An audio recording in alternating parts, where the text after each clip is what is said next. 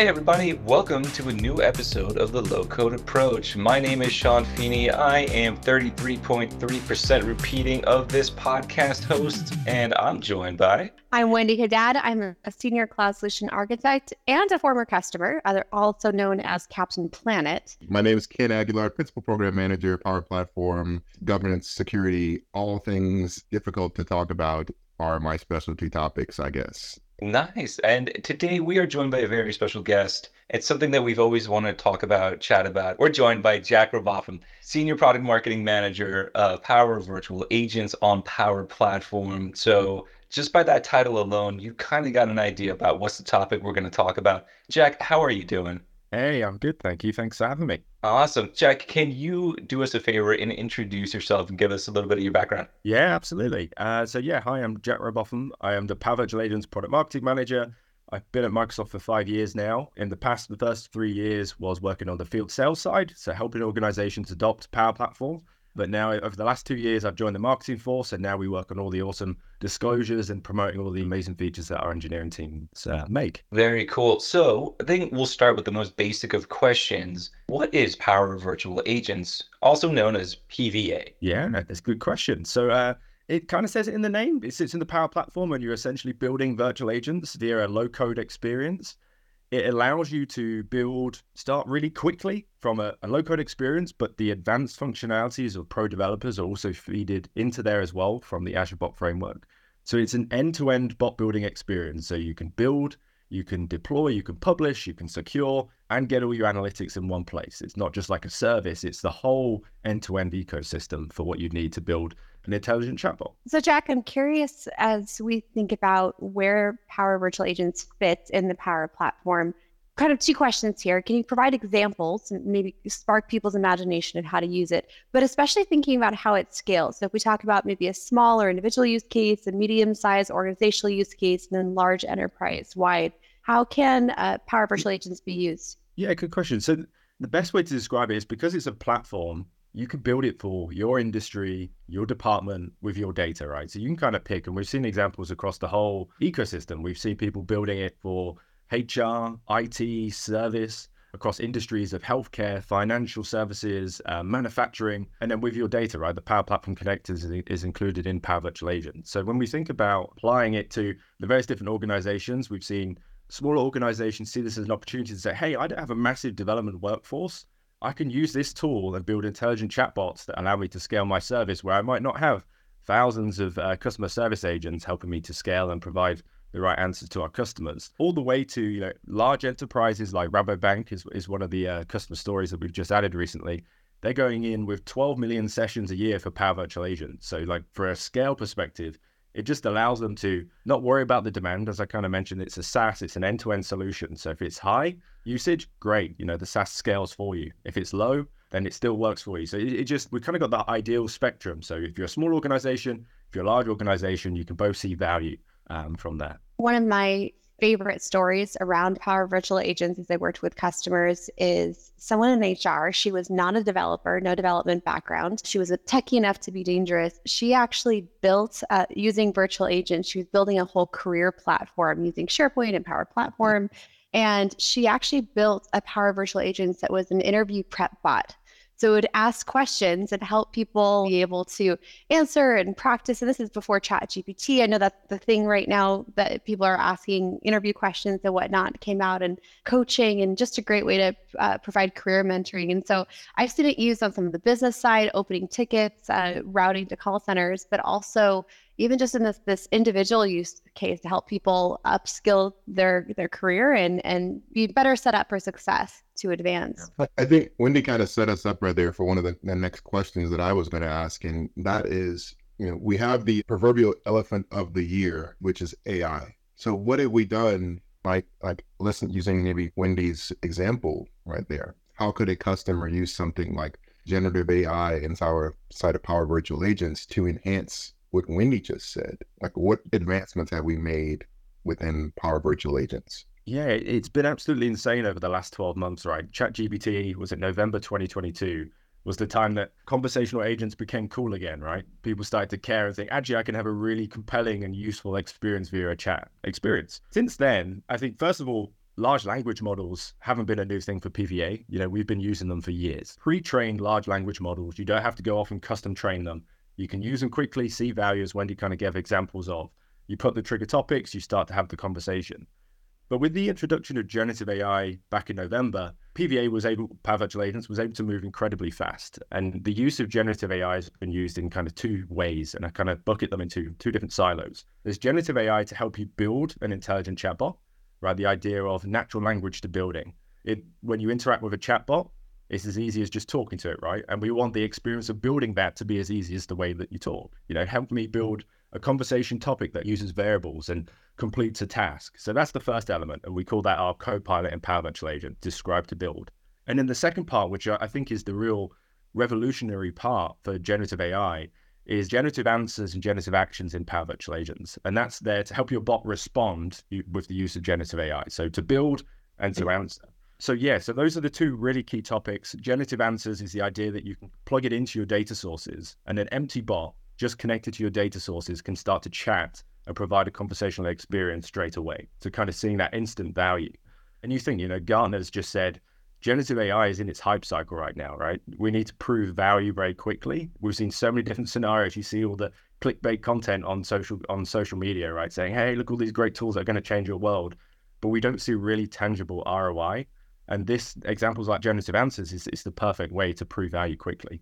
And just a caveat, a link that you can test out and try for yourself, aka.ms/try PVA, or it's aka.ms/PVA demo. That's the generative answers experience that you can try on our website today for free. Yeah, I was just going to ask, for those of us who may not be in the know, but I think you did a really good job of explaining what is generative AI, because some folks may not fully understand what that exactly means. Right? We use that AI term very loosely. Yeah, exactly that. And generative AI comes in so many different forms as well. Obviously, it all comes down to generative content, but there's generative AI being used to help with code development. There's generative AI to help with task completion. There's generative AI to help with knowledge discovery over your data. And there's so many different scenarios that are kind of coming as a result of the introduction of those models. So Jack, earlier you mentioned, Power Virtual Agents using Power Platform connectors where you could go, add additional data sources to your chatbots. How do you see that those lines of extensibility changing the way that PVA is working in the age of AI? Do you see that that's going to be expanded use cases? Do you see people building out new experiences, both internal and external facing for their customers? How do you see that changing the game for Power Virtual Agents? Yeah, it's certainly an interesting one. And when we think about, there's two ways that typically that people would use intelligent chatbots, right? There's to find answers, help me find the answer for a knowledge-based article. How do I fix my computer? These sort of scenarios. And then there's the ones that actually are transactional. Help me complete a task. How do I update my contact information? How do I add a new line item in my invoice system, for example? So that action piece is where, the Power Platform connectors really come into play. And with the introduction of generative actions, which is in limited preview at the moment for PVA, we're kind of flipping it on its head with Power Platform connectors, right? Today, you build your Power Platform connector or Power Automate Flow, and you embed that into PVA. So PVA is able to call it. But the future is we're building this plugin experience where you plug them in and you don't even have to build the conversation. It will just use this kind of LangChain experience to dynamically understand, hey, I've got all these different plugins. How do I formulate a conversation and complete the task for you? So that's the really cool stuff that we're starting to do as that next step. Whereas today, you build all your plugins, you build your Power Automate flows, you embed them and trigger them via, conversation. But the next step is, okay, now just plug them in directly. You don't have to do all that advanced building, and it will then decide how to manage the conversation for you. Yeah, thank you for that. You've been talking a lot about building and expanding these chatbots and the use cases that come in there. How does PVA or Power Virtual Agents work with Azure AI Studio? What happens there? We get that a lot, right? It's do we use Power Virtual Agents or do we use the Azure AI Studio? The first thing I always say is it's a best together, right? It's not one or the other in these scenarios. Over the last couple of months, we've been really working closely with them because at the end of the day, they both provide Azure OpenAI service experiences that you can build with. PVA provides one out of the box for a low code experience. Azure allows you to, go a bit more custom, have a bit more configurability over your prompts and such. So what I always say is start with PVA, see the value, see how it works. And when you reach that limit to say, hey, actually, I need a little bit more control. I need some more from it. You can easily jump into the Azure AI Studio, stand up that custom service And with the recent announcements, you can now have a one-click drop-down of publish to PVA from the Azure AI Studio back into your PVA bot. So we're just making it seamless. If you want out of the box, go with PVA. If you want more custom, go to the Azure AI Studio. But the good thing is they both work together, and then you can publish it into one single unified chatbot experience. So I think that's super powerful. Jack, I want to double click on that. So talk to me about the skill set required to do what you just said, because if I think about Power Virtual Agents as part of the Power Platform, there's the low code, no code emphasis. But now when we talk about Azure and Azure AI Studios, I start thinking of more of the pro code skills. So if someone wants to build a chatbot with generative AI, are they required to have those pro code skills, development skills, if you will? I know Kartik says everyone's a developer, but assuming not, what are you thinking there in terms of skill sets required? Yeah, I think what you just said kind of triggered a point. You said everyone's a developer. In my mind, everyone's a problem solver, maybe in this scenario, right? And depending on the complexity of the solution, and kind of direct to what type of technology and the skill set that you need.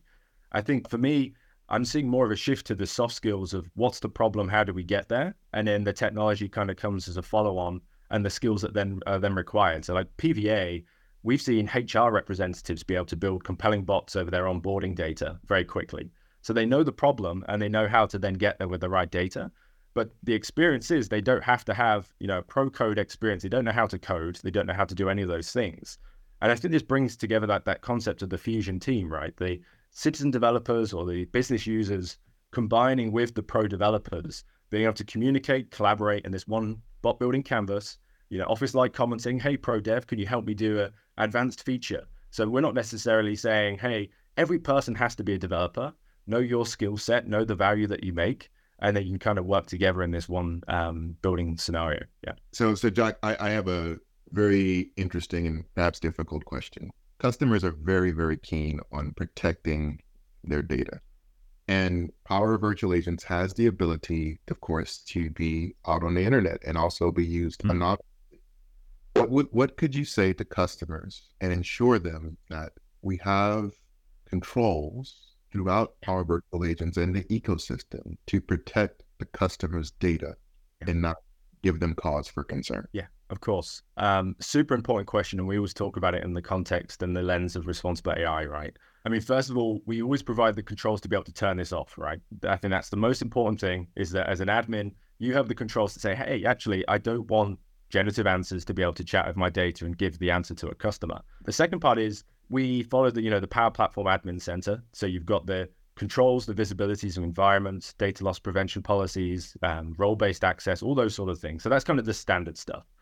When you get to generative AI, this is where it starts to get interesting. The features and the tools themselves that we've built have been aligned to, Microsoft's responsible AI principles, super important, fairness, inclusivity, transparency, all those sort of things. And then the final piece, which is when you use Power Virtual Agents and generative answers, the big concern is where's my data going and how are competitors being able to take advantage of the way that I use it, right?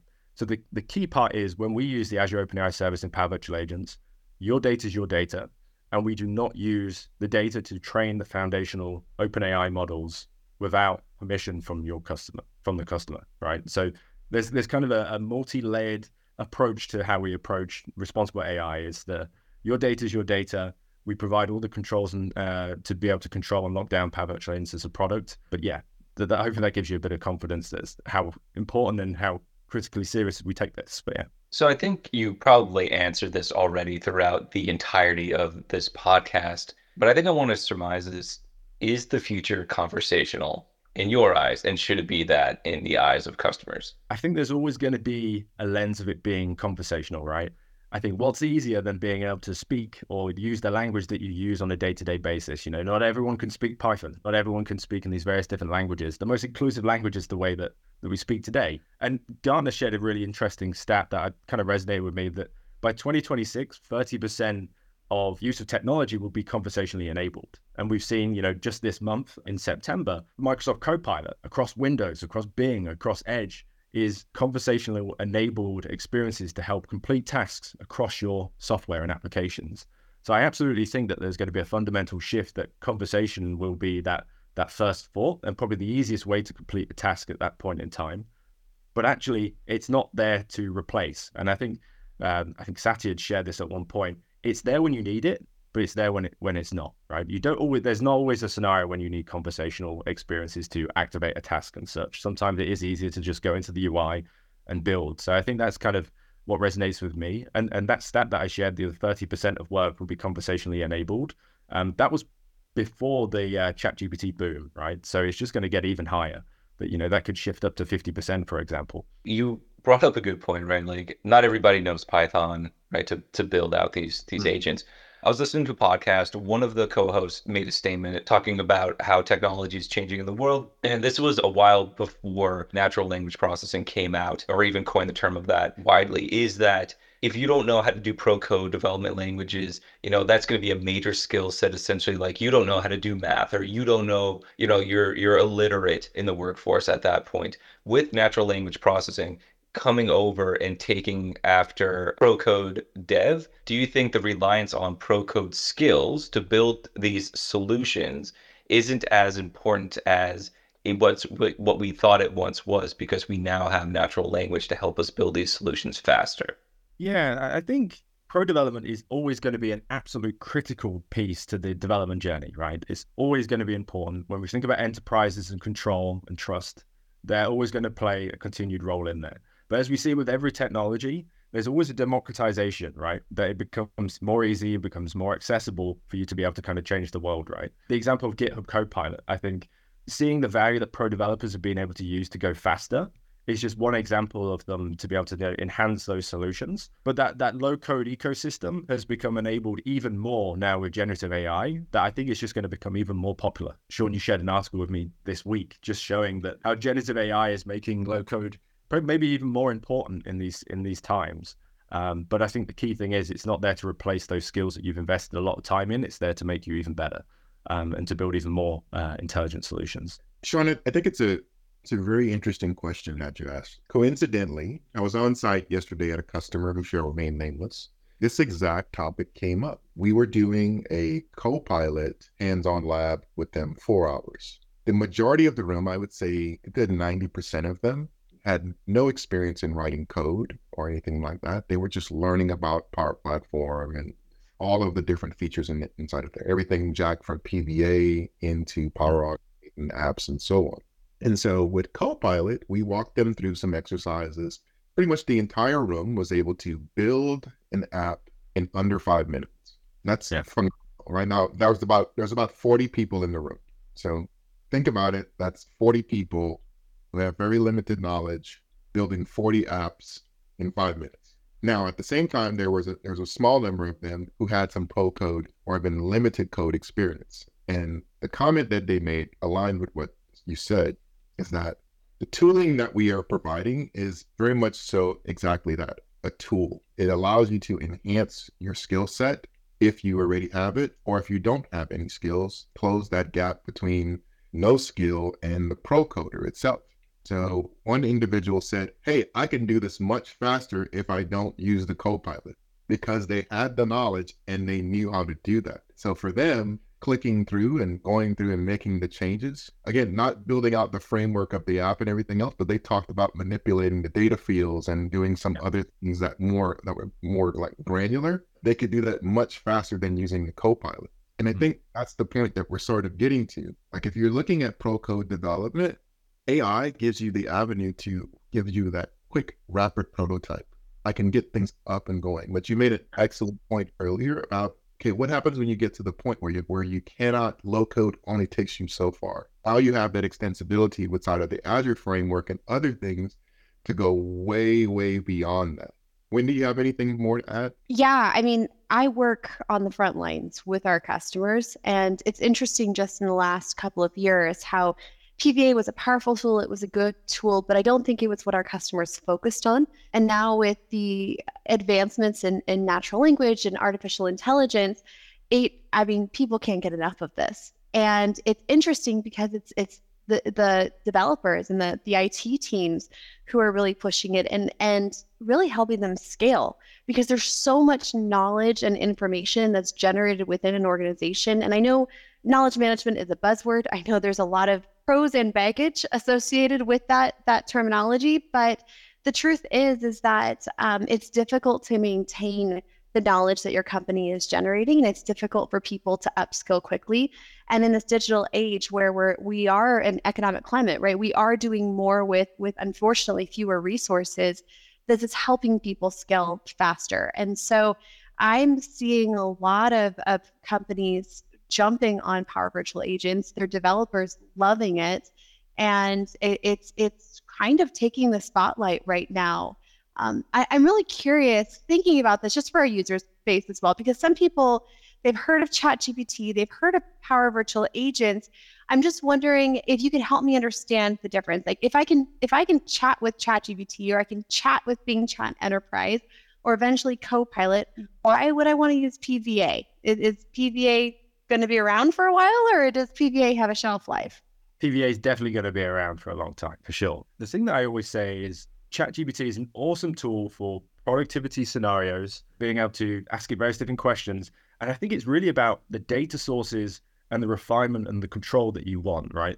When you ask ChatGPT, it's asking the World Wide Web. It's saying, hey, I've trained on all this data, help me with that answer. I know ChatGPT has one point in time updates, for example. I know it's a bit delayed at this point, but GPT-4 and all those other things are kind of tackling that. But when you think, hey, as an enterprise, I would love to use like a ChatGPT scenario, but I want to refine it to the context of my data, a SharePoint, a OneDrive, something else that I can control with access policies. That's where PVA starts to come into play. How do I have those generative summarization experiences to give to my employees or give to my customers? The kind of that productivity, hey, let's ask it some questions and figure out how I can find the answer. So I think it really comes down to the data and the filtering that you kind of want there. Awesome. Jack, thank you so much. I really appreciate that. Before we let go, do you have any things? I know you referenced URL earlier for individuals to go and check out if they're interested. Do you have anything else that you think people should take a look at before we close the episode? So I think we get the question, how do we learn what's new and what's coming for PVA? I think there's a couple of things. See what happens at the Power Platform Conference. 3rd of October, we're going to have some super exciting things coming there. The next thing is Microsoft Ignite, 13th of November onwards. Again, some more awesome things. If you follow us if you go to aka.ms/trypva, that should take you to the website. And then at the top, there's the blog.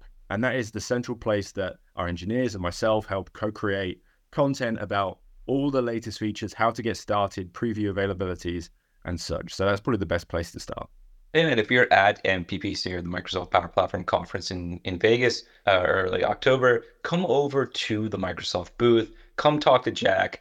You'll definitely be able to pick him out. He towers over everybody in the field, so we really appreciate that. Jack, thank you so much for joining. Unless Ken's over there, then those two see eye to eye, and everybody else gets scared and we run away. But anyway, thank you so much for joining, Jack. We really appreciate your time. Absolutely fantastic to have you on, and we're really looking forward to the future of Power Virtual Agents. Excellent. Thank you so much. Thanks, Jack.